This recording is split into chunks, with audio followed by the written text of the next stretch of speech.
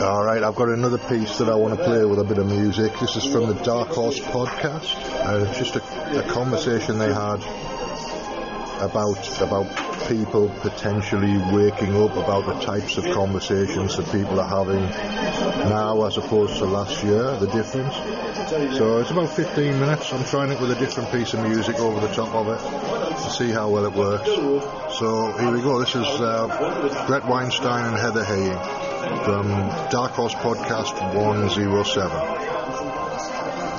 Sitting in a cafe this morning, thinking about today's show and making some notes and reading some stuff, and I overheard a conversation, as I do, as I like to do. This is one of the things that the animal behaviorist in me enjoys being able to do, and frankly, it requires anonymity, so it's become a little bit less easy to do the more of this that we put out into the world. But in this case, eavesdropping. Yeah. Often I will then engage with the people. In this case, I didn't have the opportunity. But it was two men, a young man and a man that could have been his father, although I think he wasn't. At breakfast, and I heard them say, listen to what they're saying. They're saying this variant is brand new, so get vaccinated with the vaccines that don't work very well in the previous new variant. And this guy continues, he says, it makes no sense at all. No sense. And yet most people seem to be buying it. And I didn't actually catch which of the two guys said that, but then the younger man says, in the context of this little piece of the conversation, he says, my friends all sound the way that I do on this. Meaning, the messaging is making no sense. But then I look around, he says, and I know that almost everyone else doesn't see it. And I'm hearing this, and I think they weren't actually in earshot of anyone else in the restaurant. And they sort of been looking around the restaurant when they said that. But my sense is actually that those conversations like the one I overheard are happening far more frequently than the people who are having them believe. And that is intentional, that is necessary, that we believe that we are a tiny minority and that we stay in our little pockets without any connection to one another, and that we believe that everyone else is going along with something, even if we can see that, pick your narrative metaphor, the emperor has no clothes, or when you look at the man behind the curtain, he's not what you thought. Any of these things which are true. And Plato's cave. Yeah, exactly. And I think there is the potential for hope to be found in the recognition, I think, that there are actually many, many more people who are awake, at least at some level, than mainstream messaging would have us believe. All right, a couple things. I'm seeing the same phenomenon. A lot of people are waking up. Sarah Silverman had a moment yesterday. Really? Yeah, which was one people did not expect. I think a number of things are happening at once. One, the rate at which people are waking up is high, and that's very good. On the other hand, something else is accelerating, maybe because people are waking up so quickly. So part of the game here has been to leave a mind, so your mind was built by selection for a world in which you actually walk around and you sort of do an unscientific census of the world that you know. If somebody has a freak accident in front of you that may not tell you anything, if it happens 3 times in a week, you may think, well, what's causing this? Maybe nothing is. It can be random, but sometimes it isn't.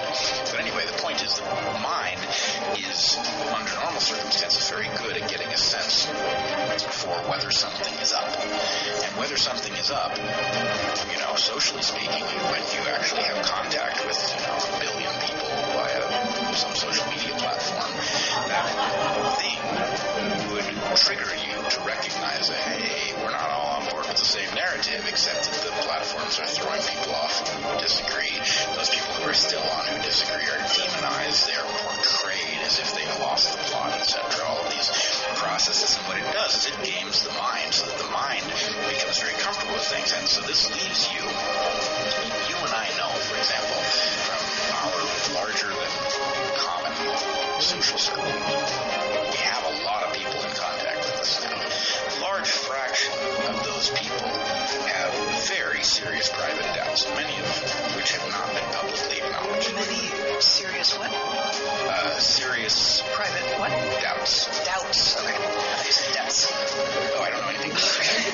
impolite to talk about it. Sure. Haven't asked, but many people with whom we are in contact have doubts that they are keeping to themselves, but they will share with us, for instance. right, and many of them, frankly, Doubts about the public messaging, about the safe and effective messaging, and about all the rest. right, they have doubts about these things that have, in many cases, some cases have not governed their behavior, and in some cases have governed their behavior, and they're now wondering what to do in a world of mandates that they may not qualify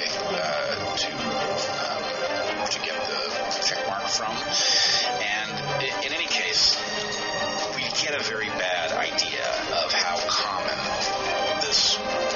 these doubts are, and the arms race to keep us in the dark about how common our perspective is ratcheting up rather precipitously.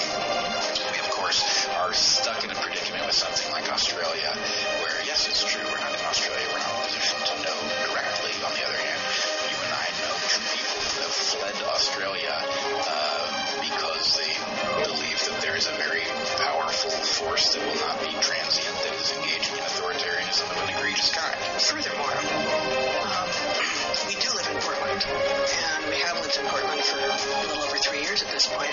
So we were here during the summer of 2020 into the fall of 2020, and in some cases saw directly the protests that regularly turned into riots every night for something like more than 100 consecutive nights, and the damage to downtown, and the enduring damage, and the just wasteland that so much of, frankly, a lot of East Portland has become. And yet, it's not everywhere.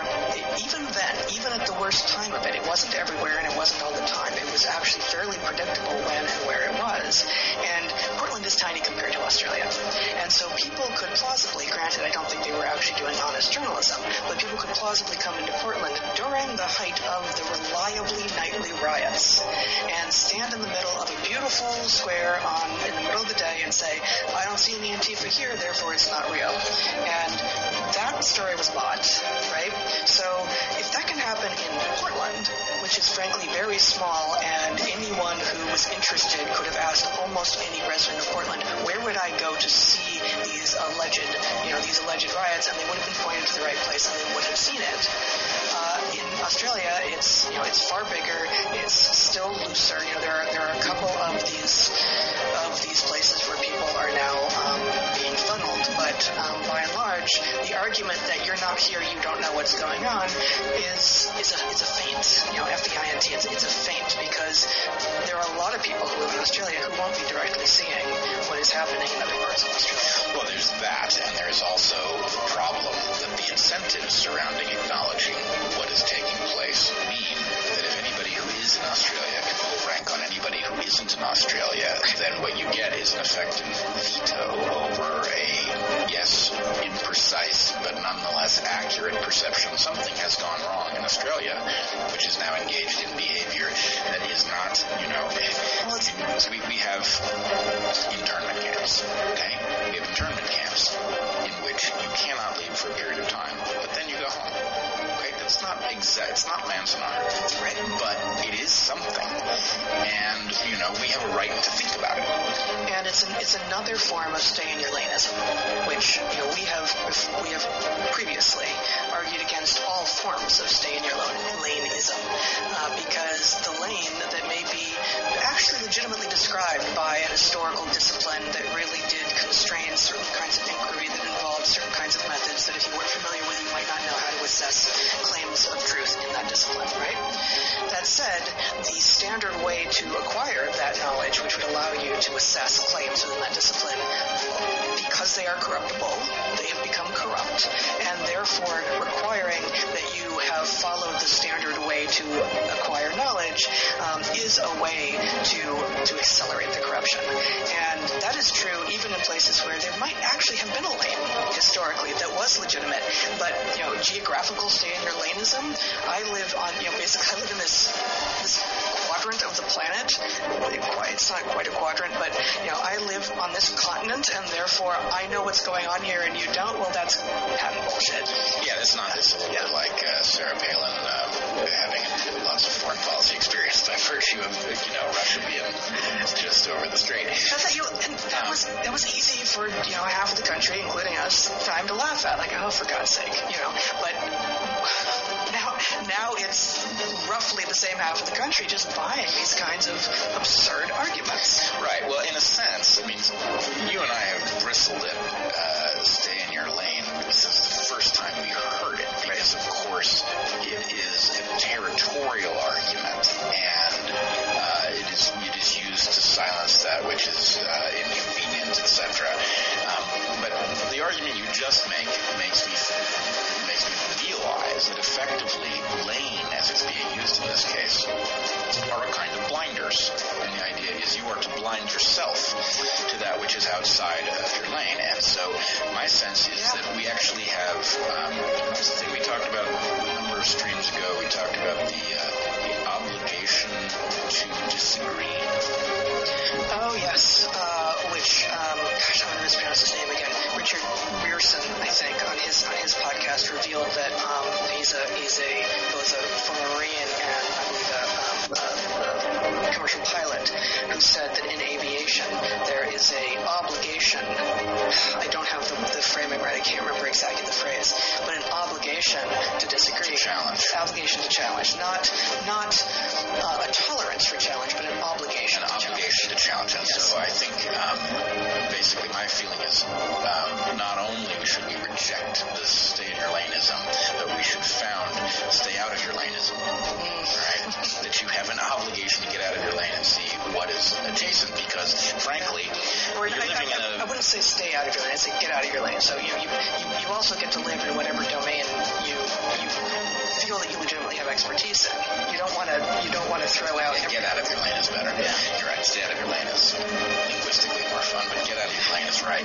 But anyway, I mean, at some level, look, this is... I don't know. I'm having the sense that something is going on this week, and it may be that it's just crossed the threshold for me this week. I mean, it's not really this week. Okay, there you go. That's a clip from the Dark Horse podcast. And, I think they summarise it again. It's an archetype. People waking up out of sleep or out of hypnosis is an archetype. It's Plato's cave, or it's any fairy tale with a sleeping princess, ultimately. Somebody has to wake them up, or a situation has to happen, or a period of time has to pass, or whatever. But it's the same archetype. It's people slowly seeing things they couldn't otherwise see. Anyway, so that's my archetype argument, pretty much. It's Plato's cave, is what we're talking about. So whoever sees the sun, who turns around away from the shadows and sees the sun, is going to come back and look like an idiot, look like they're a lunatic, because they're talking about something that nobody else can see. But somebody has to turn away from the shadows and then come back and integrate the shadows, understand the shadows, understand what's happening with the shadows. Anyway, that's enough from me for now. Thanks for listening. I'll see you again a bit later.